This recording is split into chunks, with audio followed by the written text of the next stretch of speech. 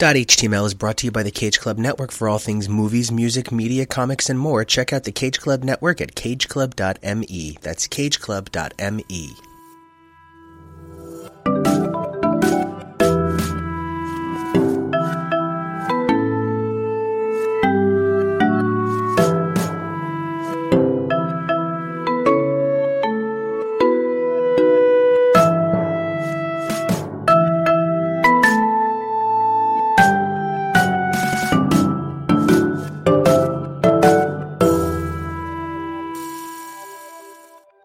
Previously on MCU.html. And what the fuck are they avenging?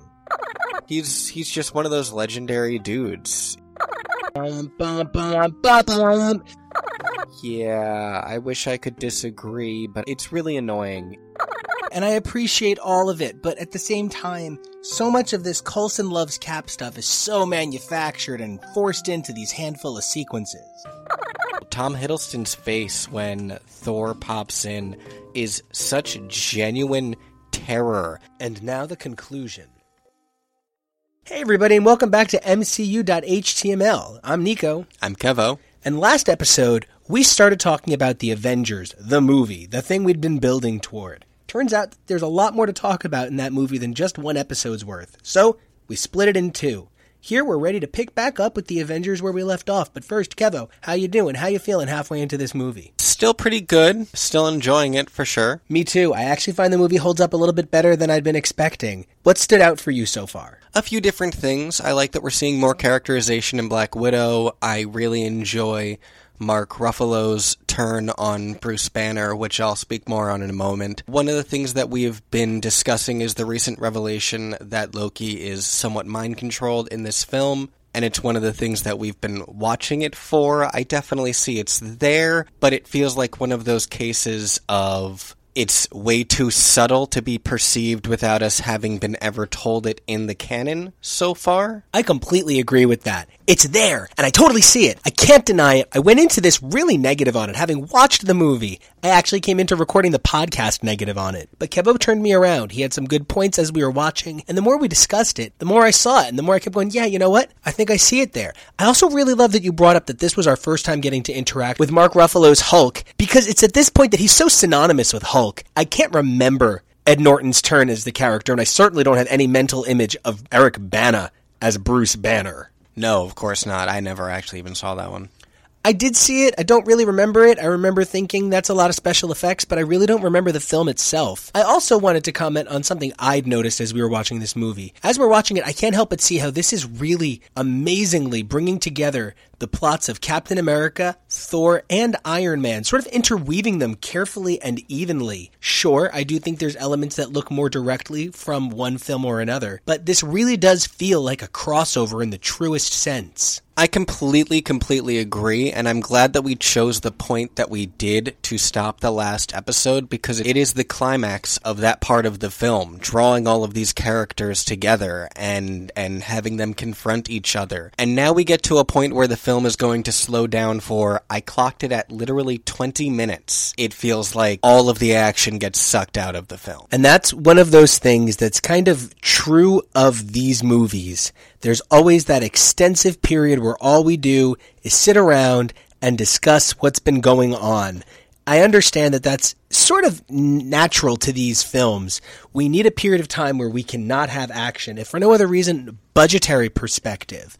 You need to be able to have downtime, but the downtime just drags. I think it's even well-written downtime. It's not that it's downtime I don't enjoy, but for the first 50 minutes of this film, it has felt like a race to get to the Avengers finally all meeting and being in one place, and then we finally get there, and we have this explosive battle between the Avengers Prime trio, and it's got this explosive finale, and then we just sort of sit around the hover ship for a while, talking about stuff, getting to know each other. The slowdown also affected my notes during the movie. I have notes like, maybe too much talking now.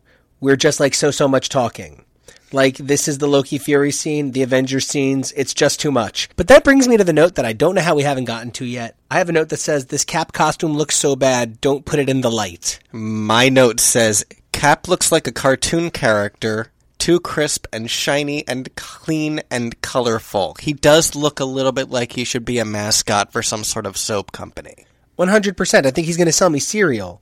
Oh, and then my next note is there's just much talking, so much talking. That's my next note. I get that. I really do. There's some cute jokes and clever gags, because this is also the first time that Tony is on the bridge of the helicarrier, so it's at least a little bit different from the scene earlier. One positive note that I have is I really... it's funny. I mentioned in the Iron Man 2 episode how strongly I feel about Don Cheadle taking over the role of Rhodey because he is, I feel, so much more humble and less aggressive. I actually feel the opposite way about the Ruffalo-Norton switch, and still positive. I really love, when Tony compliments Bruce on turning into a giant rage monster, Ruffalo looks annoyed at him. I don't think that would have been Ed Norton's reaction. I think he would have folded in on himself meekly, and it's a perfectly valid interpretation of the character, but I like this stronger interpretation by Mark Ruffalo here. And there's some kind of nuance to it, too, because I think Ed Norton was, whether or not directly because of his own involvement, working with a weaker script.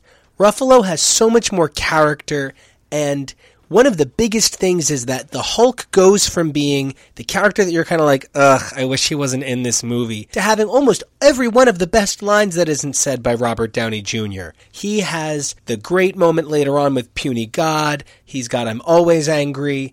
There's so many terrific lines that Ruffalo delivers that made the Hulk such a popular character that he had to show up in Ragnarok. I really am glad we're talking about how much the Hulk plays into this movie, because he's even Loki's linchpin. That's maybe the one part of this movie that I think doesn't always work. All the talking leads to more talking. Let's talk about the talking for a minute. Oh my god, I feel like I'm on an Aaron Sorkin show. Aaron Sorkin's superhero drama would be absolutely the weirdest thing. Everybody's just doing a gab and fly. It's crazy. Yeah, but I'd watch it, so. It would be probably my favorite show of all time. So, one of the things that this scene did give us, all of these talking scenes, is we had the cute moment on the bridge, then we had Tony and Banner working together in the lab, and then we had Tony and Steve kind of trying to big dick each other. Do you feel a little bit that Cap is out of character in parts of these scenes? Specifically the scene that you're referring to, I believe, where they start really big dicking each other, is also in the presence of the staff,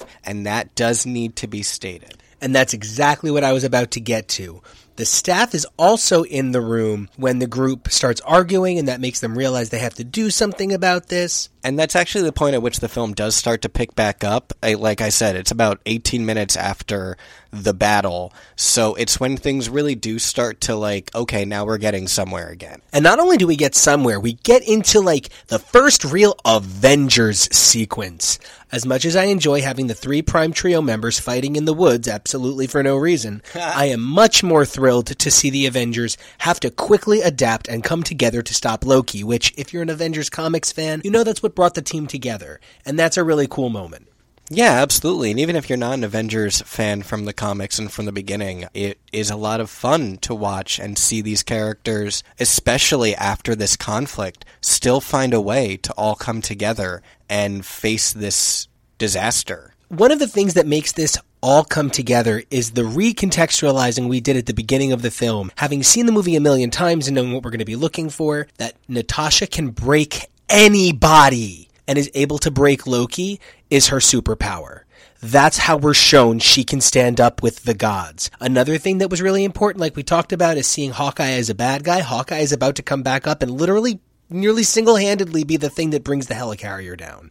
I definitely agree with a lot of that. I think it was important to show what an excellent physical asset Clint is to, as I've said, justify his presence in the climactic battle of the film. And because we know Black Widow is going to become an increasingly more important character who does get more focus than Hawkeye does, it's nice to see her being given more assets. We've already seen what a great fighter she is, but this is really showing what an excellent agent she is on top of that. And one of the things that I think is really fascinating is that Hawkeye, I think, was meant to be more significant than he is.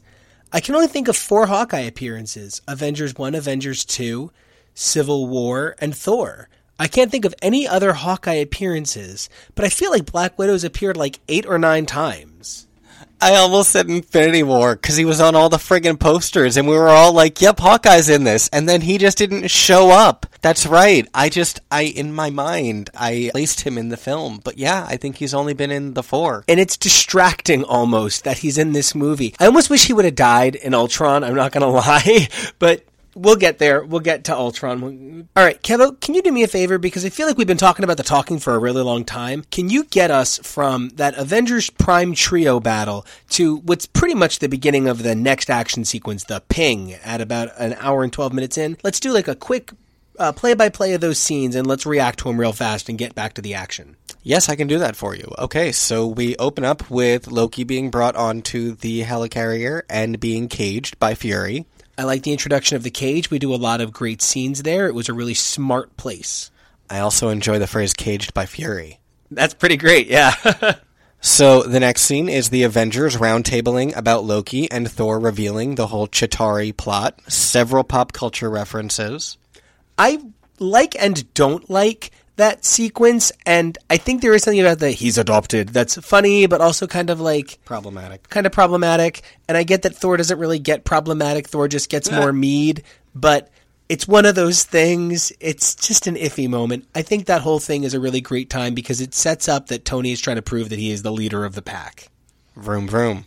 So from there, we get to Banner and Stark working on the scepter in the lab, and Rogers and Stark bickering about orders, which is really funny and interesting the way this is going to be completely flipped in the 13th film of this franchise. Right now, Steve is very much on the side of, we follow orders, and Tony is like, fuck that, I do what I want, and I get paid. So we're going to talk a lot about how Steve is representative of the feeling of America. He's not just a stickler character who can't change. He changes for the needs of the people. Right now, what the people need is order in the face of something new. But what they're gonna need is someone to stand up to corruption. Steve is great like that. He is. So from there, he storms off to go snoop around the helicarrier and discovers Hydra-like weapons.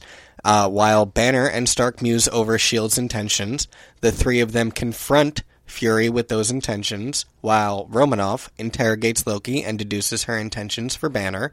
I've already said what I love about this sequence. I love a lot of it. I don't necessarily love the whole S.H.I.E.L.D. is trying to make weapons out of the Chitauri tech, or the cube tech, I guess, but I understand. And, it feels, I don't know, it's weird that Steve was just talking about follow orders, and now he's, literally snooping around in his giant Captain America pajamas. Yeah, those cartoon pajamas, man. Get me my cereal. Super conspicuous. He brought a change of clothes with him to the... I don't even know, whatever. All right, are there any other scenes before we get back to the action? No, once Black Widow gets the information she needs out of Loki, she storms right upstairs to the lab where everyone is already bickering because they are around the scepter. I think part of the reason I never considered that Loki was being as affected by it is the fact that we consider it to be his staff. But when you watch a scene like this, you can really understand how it would be affecting his mind. I also really loved that one of the things they discovered in the S.H.I.E.L.D. database is information about Phase 2. I really hope that's a purposeful meta joke about what's to come. Absolutely. By this point, they already knew that they were going to be, a 20-year, multi-phase, 7-story, 16-wing, 5-hotel. It's just nuts. Partridge in a pear tree. Absolutely. So that second fight, huh? Yeah. I super enjoy it. I like a lot of what they do here, but there's so many layers to it. We need to kind of dissect where every character started and where they end up, kind of.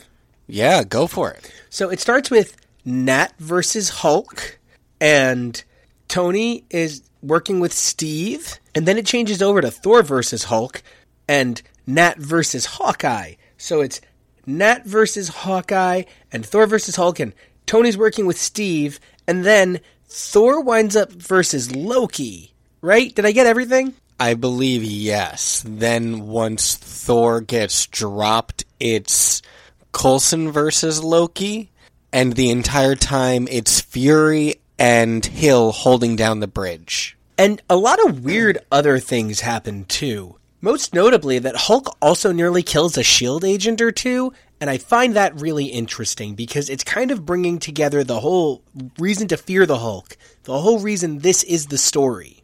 We also see shades of what's going to happen in Age of Ultron with Black Widow and the Hulk, where she becomes one of the placating figures in the group for him. So, it's, there's that. And I think in a lot of ways, this scene is kind of about brotherhood. You've got Nat trying to stop Hawkeye for his own sake. You've got Tony and Steve trying to work together. You have Thor versus Loki. You have, Hulk and his anger. So there's so much going on in this scene that's kind of about brotherhood and about the way it's kind of tearing them all apart to come together as a family. Very much so. I even noted that I loved when the call goes out to say that Barton is on the helicarrier, and immediately, without hesitation, the Black Widow says that she copies, and she goes for her friend. And it's really important to note it's her friend. A lot of people early on in this fandom were wondering whether or not we were supposed to feel any romantic chemistry between her and Barton. But with the revelation of Barton's family to come in Age of Ultron, it really is a friendship between these two agents, and I really think that's great. There aren't enough strong heterosexual platonic friendships in media, and I loved it. Especially not in action films where women are lucky to be included as anything but the girlfriend. Yes, and if you aren't the girlfriend, you are usually coded very masculine and non-sexual, and that's not something that is the case for Black Widow. It's just these two don't have that dynamic. And I think that's important because I feel as though they will eventually try to give her that dynamic with just about every male in the Marvel Cinematic Universe. There's hints of it with Steve, hints of it with Bruce, hints of it with Tony. And unfortunately, that is true of her Marvel Universe counterpart, who does have a romantic relationship with the Avenger Hercules, who is, yes, that Hercules, and a friend of Thor's, having formerly been an opponent. And it's sort of, he's like a backup Thor when they just sort of need a Thor. And speaking of Thor, one of my favorite moments in this battle sequence comes from Thor taking advantage of Hulk's unworthiness to distract him with the hammer. He can't lift the hammer, so it's a great way to pin somebody. And Thor is ultimately going to use it as a neat trick throughout the films, but I did like its use here. I did too. I loved seeing the battle between them. I believe I mentioned last episode, but I can keep talking about it as much as anyone wants. A lot of the motivation behind Thor Ragnarok featuring Hulk was from this film and their dynamic here, and it was a desire to see these two characters play more off of each other. It's partially, I think, that Thor, whose movie wasn't always the most entertaining, was given so much great material here, and having Thor in the sequence watch Loki kill Coulson. When Thor watches his brother murder this guy, he's kind of saying, oh shit, my brother's gone off the deep end. And so it had to be Thor who sees him, and giving him that moment cements him with Coulson, who otherwise he didn't have the most powerful relationship with. I think it worked in a lot of ways, and Thor's part in this battle was really tremendous.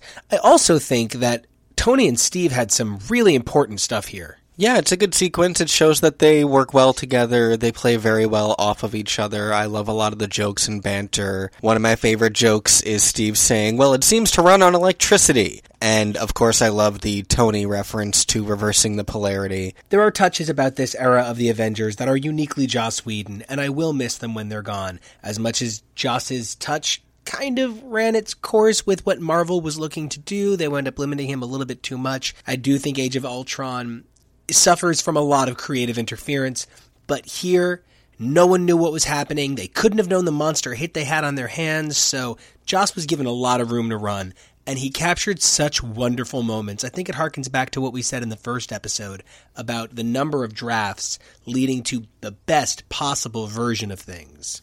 I definitely agree, and as we're winding down the discussion of this battle here, we come to the conclusion of it, which is that final scene between Loki and Coulson, and I think that this scene is the epitome of Joss Whedon writing, the way it's just so very quiet and simple, and Coulson just so eloquently tells Loki, you lack conviction, before blasting his ass through a wall, and then saying, oh, so that's what that button does. Everything about that is classic Whedon, and I really think it was a great scene. Without getting too into that sort of stuff that I'm kind of famous for getting too into, there is something very... Okay, hear me out on this.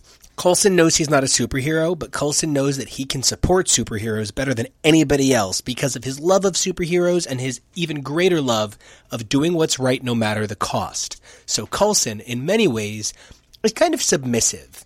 He's kind of a superhero's cuck, if you will. Thor is the real alpha bull. He's the real deal. And Loki is up here wearing some sort of magical scepter strap-on, kind of waving it around like he's so great. And Coulson's dying breath is, you know, you'll never be as good as the rest of them, which is just like, oh my god. He even says, I recognize you're a super being. You're an inferior super being. I mean, that's quite a wild read, but I can't argue with a single thing that you've said. So, I think what's even crazier is, I think you had some amazing points on how long all of this takes. Oh yeah, this battle was about 16 minutes. It clocks in at just under 16 minutes when Loki steps off the helicarrier. Which is mind-boggling. I was looking back at my notes, and I actually noticed that from the ping that we determined started this action sequence to the start of what I consider the big climactic battle is only 28 minutes. Yes, I have that same number. Wow, so here's where they understood how to do all the talking, because we do get some pretty important talking sequences. And we're about to get another small lull, because it's going to be 10 minutes from the end of this battle until the Avengers really start to assemble. It's still not the start of the battle, but it's when they commandeer the jet, and Cap says, his son, just don't. It's going to be about 10 minutes of everyone, being sad about Coulson and Thor not being able to pick up his hammer and the Harry Dean Stanton security guard cameo that probably would have been Stan Lee 10 years earlier. Everything here does lead us back to where we need it to lead us back to. It's a little bit too 90s music video montage for me at times, but I'm not bothered by it. It doesn't drag the film down in the same way that the earlier interlude did. It's a little draggy, but once it starts to pick up, you're like, okay, I'm back. Especially because once it picks up with the thing it needs to pick up with. Tony Stark's charisma. There's nothing that sets off the Avengers as a concept like Tony Stark's belief he can do it.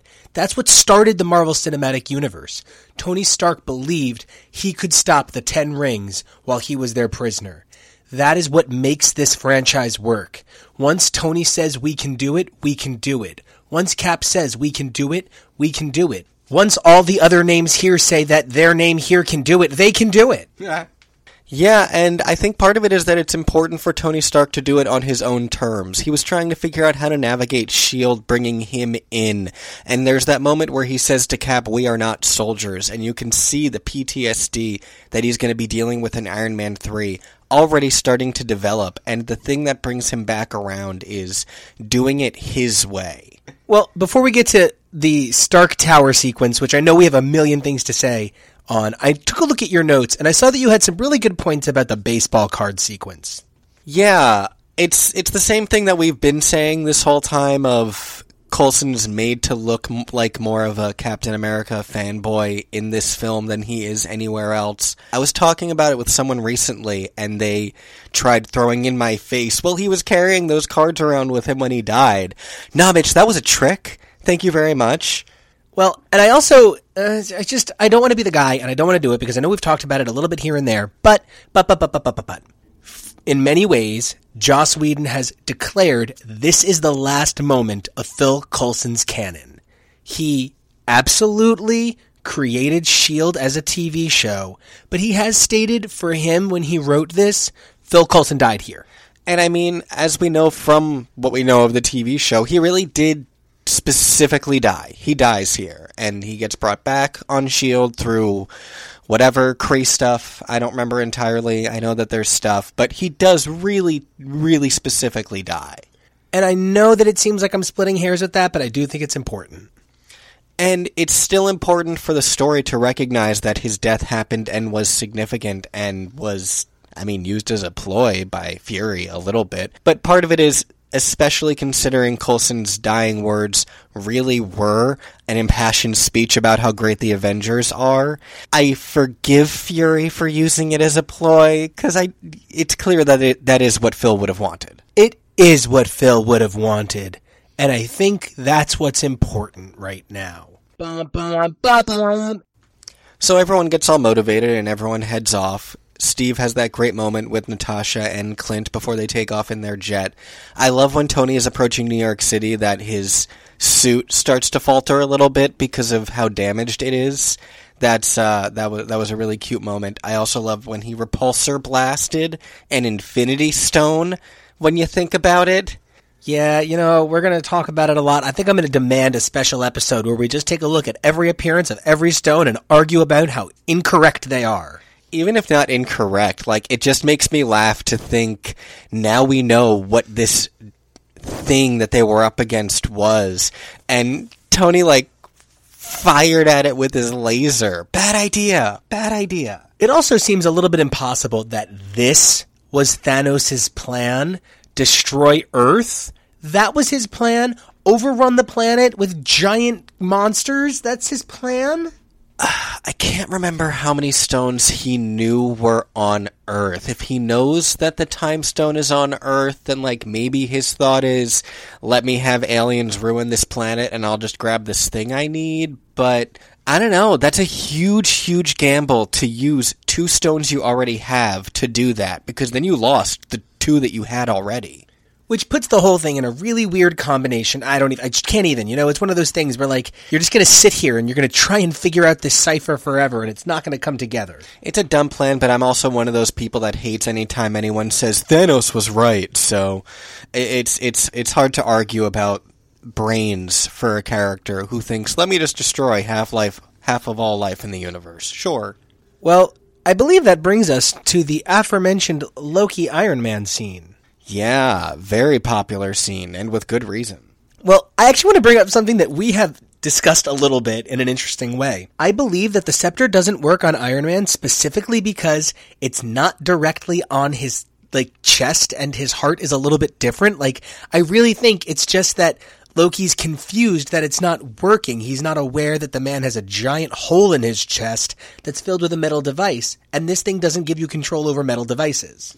I had speculated, I don't know, is it the new element that he created? I was like, what do you think is blocking Loki from being able to control Tony? And your response was basically, oh, there's just a thing in the way. And I mean, I don't take that away from you. I just hadn't considered it to be something so simple. But, I mean, Loki can be pretty dumb. He just keeps tapping away and then gets, screwed. Knowing how many drafts and different versions of this film there were, I wonder if there is one on the cutting room floor where Loki actually does get control of Iron Man for a portion of the battle. I think that would be it would be an interesting take, for sure. I'd had a similar thought. I don't know that Iron Man in this battle would be as big a deal, because I think between Hulk and Thor, they could take him out pretty quickly. I think the bigger question is, could Iron Man have substituted in for Selvig or Hawkeye? Could Iron Man have been the guy that built the bridge, and could that have been the source of Tony's original PTSD? That his genius was used for such evil. It would have been an easy way to get that Avengers Prime battle that they were demanding on the studio's end, where Cap, Thor, and Iron Man fought against each other. If Iron Man was evil and Thor was coming in to stop his brother's machinations, and S.H.I.E.L.D. was sending in Captain America to reclaim Tony, it would have been a really great way to get that moment more organically. Though I'll be honest with you, I would have not enjoyed losing so much of Tony Stark's charisma throughout the film, because that's been one of the most consistently praised bits on our end. I almost wonder if that's why they needed Selvig. Yeah, I can see that. So, for how much of the film, then, would you be pitching him have been under Loki's control? For what portion of the film? Probably the first episode we did.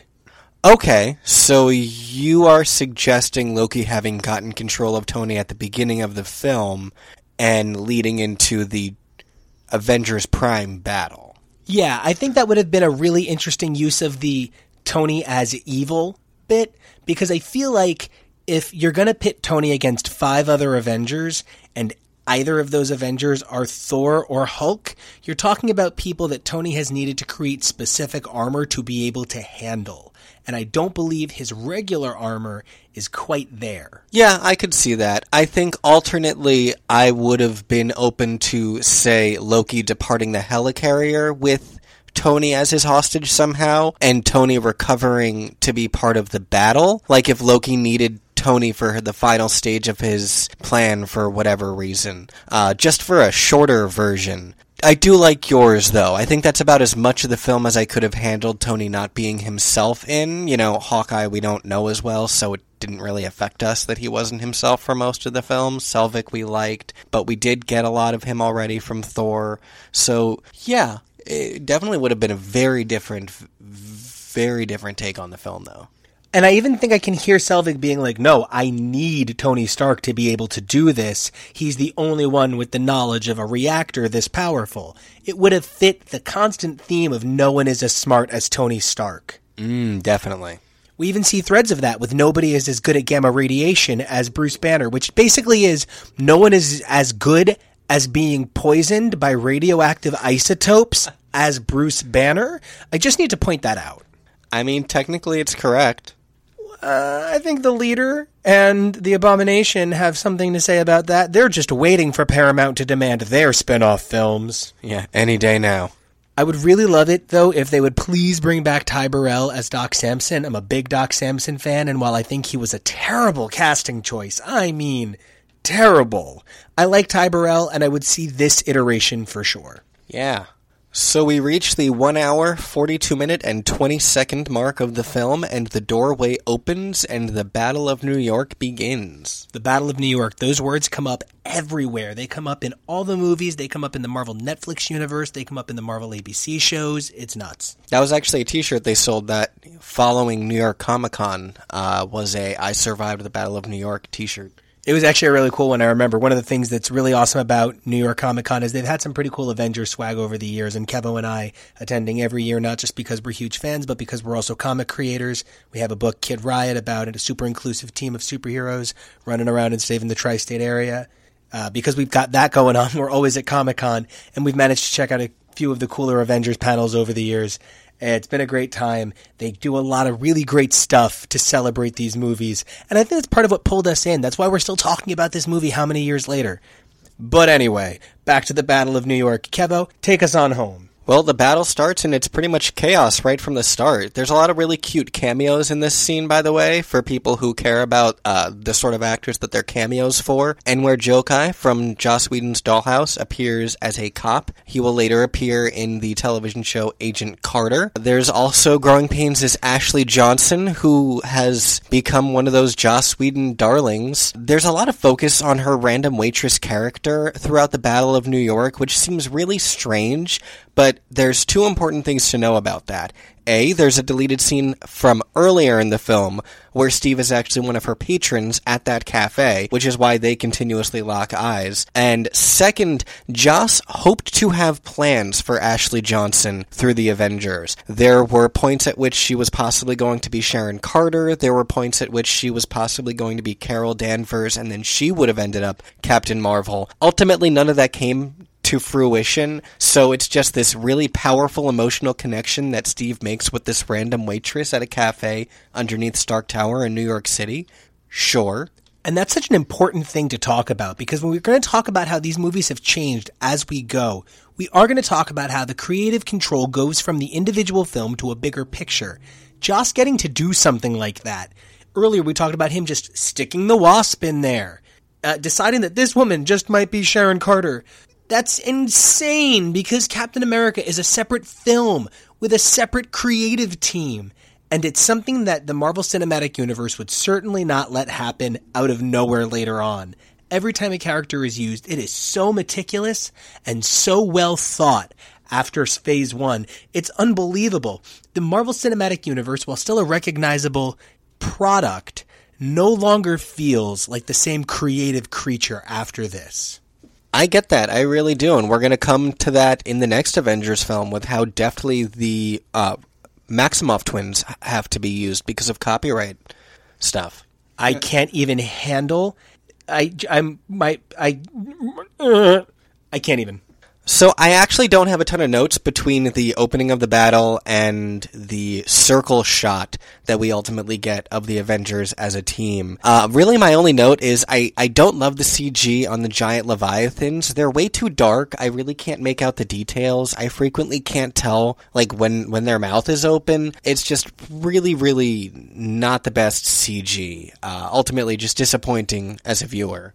And I think one of the things that gets to be a problem for us is we saw it in IMAX, where it just might have been one of the greatest IMAX experiences anyone's ever had. It's just so beautiful. I do think in some ways seeing it in this smaller, less HD form has taken something from some of the special effects, but ultimately they didn't take anything from the film. And it's not all bad, at least. It still looks really great when we get to that iconic moment of, that's my secret Cap, I'm always angry, and the Hulk punches out that one giant Leviathan, and then we get the awesome circle shot. All that really still works for me. As I was doing my research, one of the things that I came across was Joss Whedon talking about the development of that scene and how it was birthed out of some of the concept art from the film. And him seeing a shot painted of the Avengers standing together helped focus him to build the moment and make it work and say, okay, how can these people all be standing here in this moment? How about at that, right before that, is when we destroy one of these giant monsters, so all these other aliens are reacting to that in the moment, so there's a few seconds where they can regroup. It's just, the way that different parts of making the film feed one into the other. Something you said was that Joss felt like he had to earn this moment, and I feel like he really, really did. You watch Thor realize that after last movie was about there has to be a way to stop his family, and he even offers Loki a chance for redemption at the end of Thor. Here he understands he might just have to kill his brother. There might not be a choice anymore. Cap has come to realize that the world is so much more complex than anything he's ever understood. In fact, he is part of the thing that grew this world. He's part of the super soldier program, and that is such a humongous part of the foundation of the MCU. Black Widow stood up to gods and has survived. Hawkeye had his autonomy taken from him. Everybody in this, Hulk is Hulk.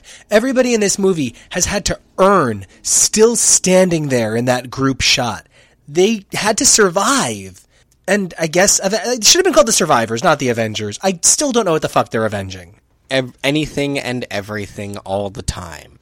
And so I'm looking at my notes, and I'm seeing that there's about 18 to 20 minutes left in this battle. The next 10 minutes are going to be a lot of action and a lot of ups and downs that start to slowly trend more and more downward. One of the funny things that I kept an eye out for while watching this scene, by the way, and I had our boyfriend Jonah help me as well, I wanted to know exactly how many arrows we physically see Hawkeye fire in this entire sequence. For the record, before the circle shot, there are 8. And then after the circle shot, there are 8. When Jeremy Renner hosted Saturday Night Live, they had a sketch of the Avengers making fun of him for how few arrows he can carry. And, we all yuck about it. But he really does only fire 16 arrows on screen during the Battle of New York. And it's so funny because we're talking about, in many ways, the least powerful member of the Avengers. We never count how many lightning bolts Thor blasts, or how many repulsor rays Iron Man shoots, or how many times Captain America throws his shield and haughtily thinks about patriotism. But so much of Hawkeye's superhero identity is tied to this one thing. Everybody has their iconic moves, but Tony doesn't just repulsor ray people. Thor doesn't just throw his hammer. They all have multiple moves. Hawkeye really just has the one move with multiple versions of the thing that he is shooting. But he's really just point and shoot guy. He also has an enormous amount of charisma about it at a few points in this battle. One of the biggest problems with making the Avenger that we got the least time with, the Avenger we knew the least, was that meant we really didn't get to connect with him. The very few times we saw Hawkeye, I cared very little. Other than that, he just kind of treads along till the end of the movie. Yeah, basically.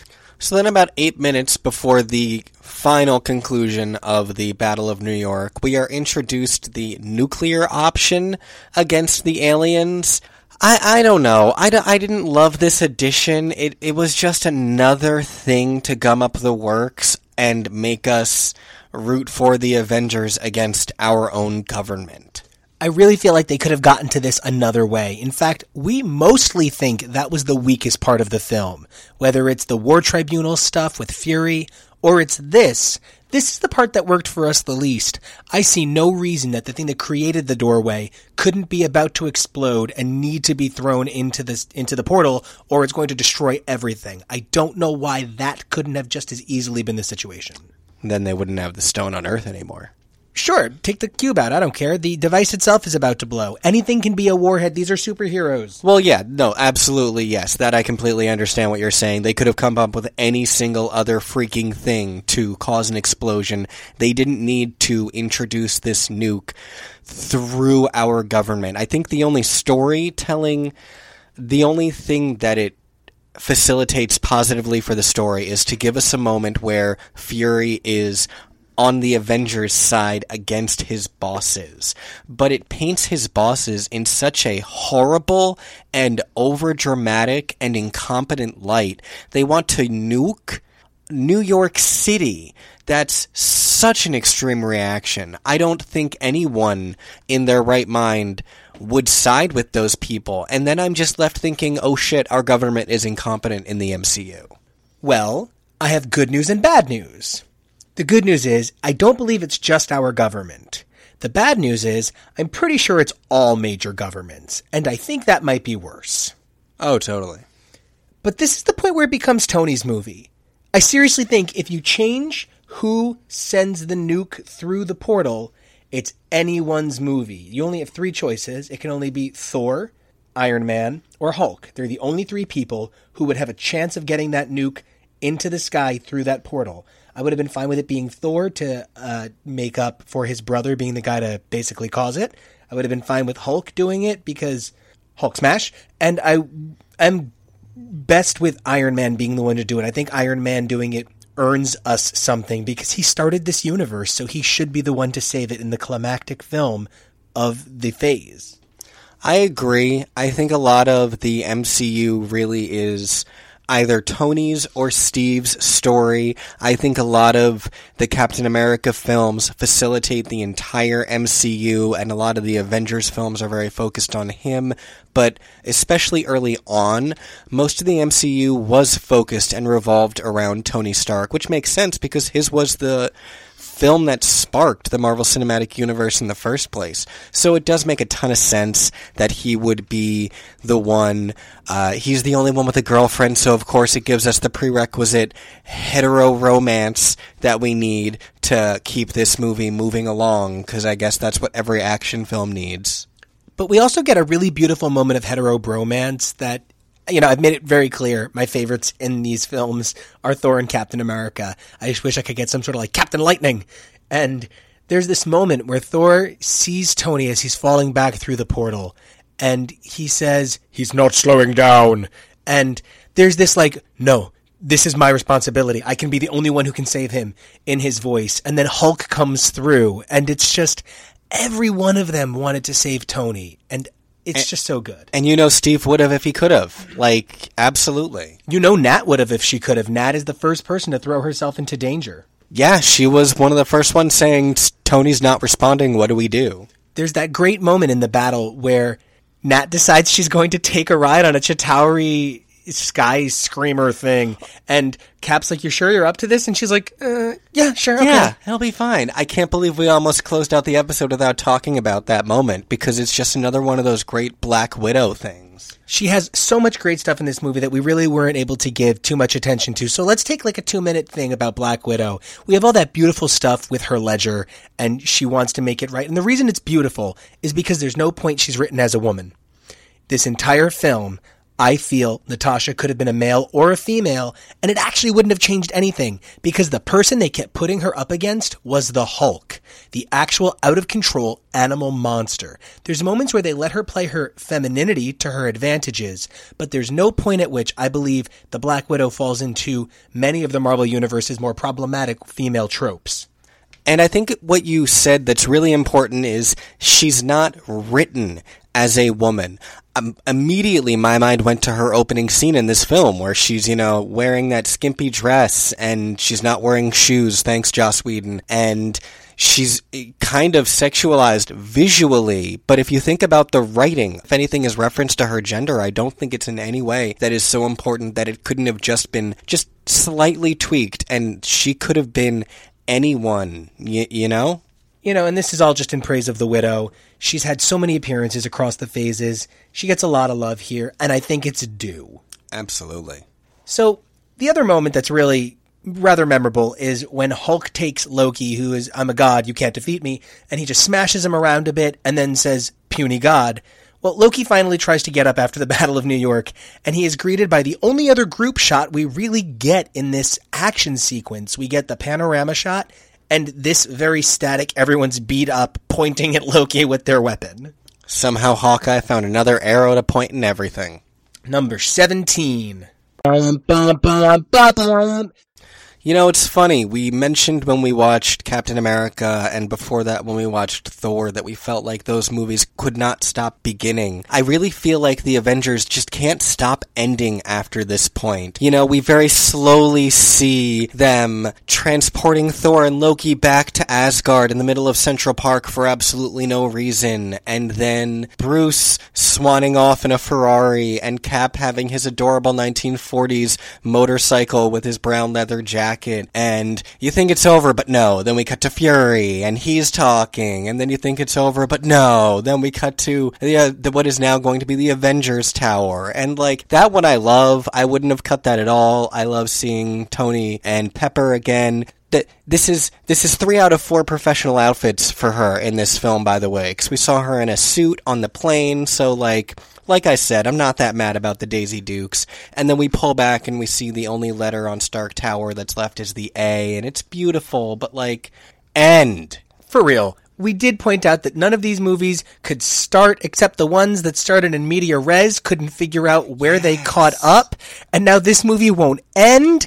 It's distracting at times that the Marvel Cinematic Universe is like that guest that came late and won't leave no matter how many hints you give, and you love this person. They're like your BFF, but you're like, no. I've smoked you out. I'm out of drinks. I don't have any more pizza. You have to go. We've played all the Smash Brothers there is. I put everything away. I turned off all of the unnecessary lights. I clearly changed into my pajamas. I vacuumed under you twice. I have work in the morning. Why are you still here? And speaking of I have work in the morning, at the very end of this film, we are introduced to someone who is going to have several very busy days, if we are to believe the timeline on these films. We meet Thanos. Kind of. Sort of. Almost. But finally. But not really.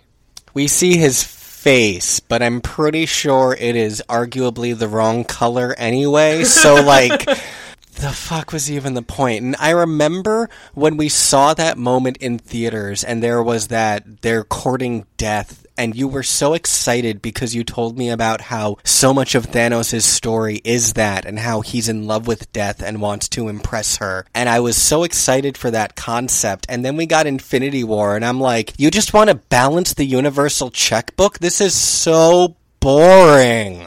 And it's Josh Brolin doing his best space cowboy. I never know how I feel about Josh Brolin.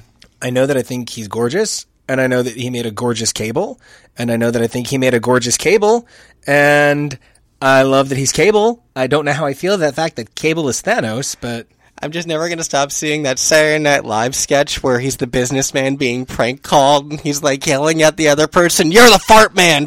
And I'm like, this is Thanos. That's great. Yeah.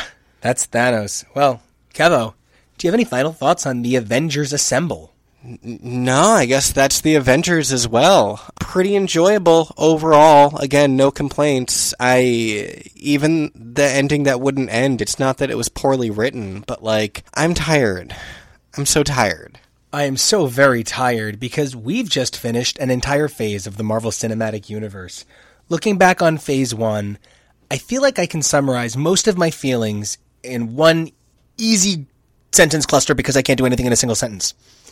Every time the Marvel Cinematic Universe tried to take a step back and understand the big picture better, they lost all the details. And anytime the Marvel Cinematic Universe tried to zoom in and get those details right, the big picture became a mess.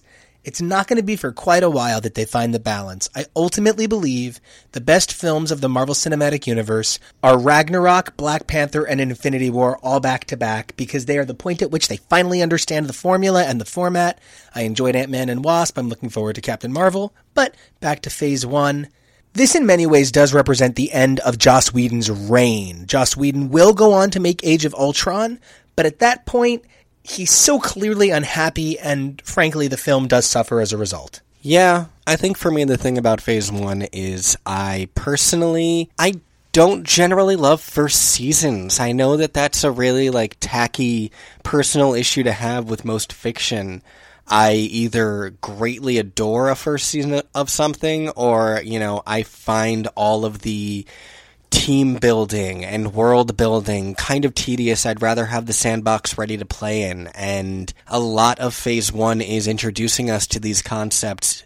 It helped a lot that they were existing concepts that went back 30, 40, 50 years, but like I mentioned earlier in the episode, we were racing the entire time to get the Avengers all in the same room. And now I'm excited to move forward and get into Phase 2 and see what this world is going to be like now that these people all know each other, and we have all these minor characters and threads and concepts that we can pull on. And I get what you're saying, because in so many ways it does feel almost like a comic arc that had to come together over 6 issues. We had individual characters come together to form the Avengers. Iron Man knew Black Widow, Cap knew Fury, Iron Man knew Fury, come to think of it, Widow knew Fury, Coulson knew Fury, everyone knew Fury. Everybody knows Fury. Absolutely. But everyone didn't know each other. And that's what this gave us. This gave us that glue that finally made them a universe of cohesive heroes coming together. Kevo, I have so enjoyed taking a look at Phase 1 with you. Do you have any last thoughts as we depart for Iron Man 3 and the Marvel Cinematic Universe Phase 2? Oh no, I like Iron Man 3. We gotta talk about what we're looking forward to from Iron Man 3. Iron Man 3 came out a full year after the Avengers, and this was still back in the time where we weren't really getting double, sometimes triple films in a year. So that was a really long time for us to have to wait for the fallout from everything that happened. I like Iron Man 3 a lot. I know a lot of people don't.